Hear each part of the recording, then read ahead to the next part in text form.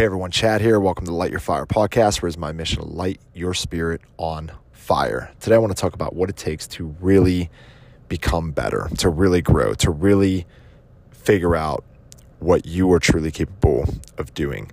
And I just want to start with a simple statement. If you are always winning, you're not going up against the right competition. If you're winning, you're on the wrong court. If you're winning, you're in the wrong race. Because if you continue to win and not go up against better competition, you're never going to grow. One of the best ways to grow at anything is to be put up against a test that defeats you. Because now it has given you a standard for excellence above your capabilities. And now you strive to figure out how to get to that next level. I remember I started playing racquetball years back. And I called the guy and I said, listen, I'd love to play some racquetball. I saw you run a league. And he said, yeah, it's just come at 7:00 and we play and it costs X. And we usually play for about 2 hours. And, whoever's here that night, I just keep pairing you up and it's a lot of fun. I said, awesome. Well, I have never really played. So what should what league should I come to? And he's like, well, the C's are playing tonight. Why don't you come play with the C's? And if you don't feel comfortable playing against the C's, you can move down to the D's. But if by chance you're a little bit better, you can move up to the B's, then you can move up to the A's. And so there were these different leagues. And so I went to the C's and I got crushed. And I kept going to the C's because there were some cool people there. I was having fun. And one of the guys at one point said, there's a D league, right? Basically telling me that I should go down. And that frustrated me a little bit. So I started really working harder and harder and harder. And not just because this guy said this, but I was really enjoying playing racquetball. And I eventually got to the point where I was crushing the C's. I won the tournament and I moved up to the B's. And then it was right back to square one. I was getting beat again. And the B's were killing me. And it just went on weeks. And finally, I would start competing against them, and then before you knew it, I was crushing the B's. And then A's. Started playing with the A's. Couldn't beat them. They were insane. They were awesome. And then all of a sudden, I was competing, and I think I even won. I won the A tournament at one point in time. And then I started looking into getting some training. So there's this kid, he's probably one of the best racquetball players in Pennsylvania. He actually made the pro circuit when he was 20 something. Phenomenal racquetball player. So I'd met him at a tournament. I got his number. I had him come meet me at the place that I play racquetball, and he starts giving me lessons. And I said, listen, the A's are playing tonight. Why don't you just hang out and play with the A's? And he's like, all right, yeah, sure. So he starts playing with the A players, and I think he probably played 6 matches. And not a single person scored a point on him. The A's. This is the group of guys that are really good. No one could score a point on this guy. He was insanely better than we were, right?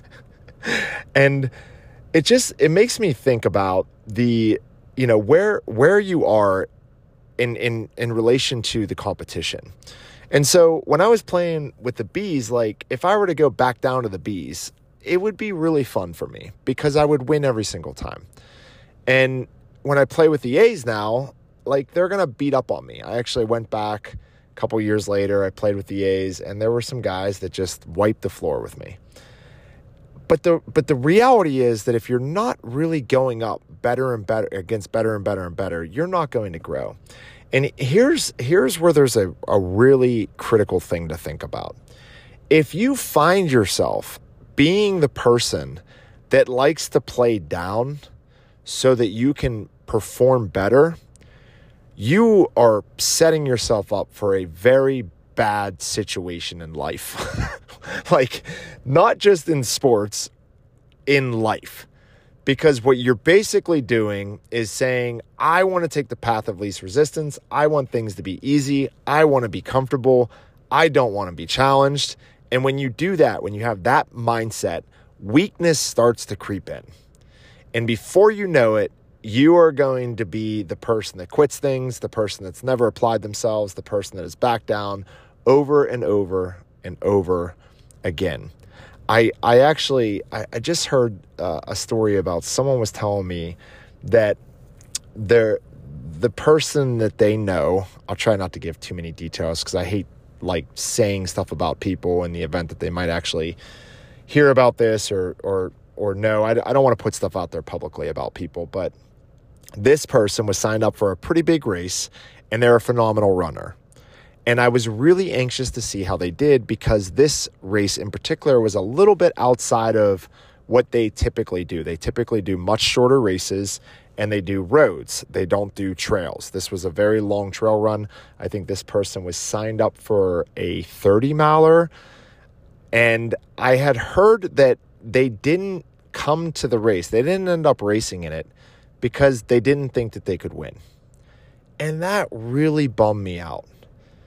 The fact that someone would just cave and give in because they don't think that they can win, like that's the race that they should be in.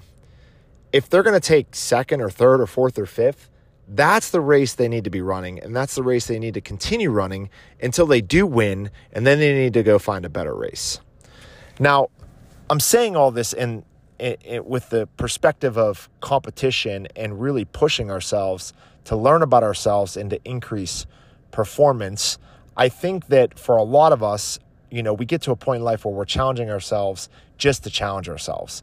And it's the same thing. So every race I show up to, I'm not going to win. I'm never going to win. I just want to see if I can do better and better and better and get better and keep pushing myself and doing big things. But I think when we're parents especially and we're coaching our kids and it's all about winning and they're winning and they're winning and they're winning, we have to also realize that they're missing out on some huge opportunities to learn and to grow. If they win every year in high school, they don't have that mindset of there's people out there that are better than them and that are working harder, right? I heard something the other day. It said, I like being the underdog because underdogs are hungry dogs and hungry dogs run faster.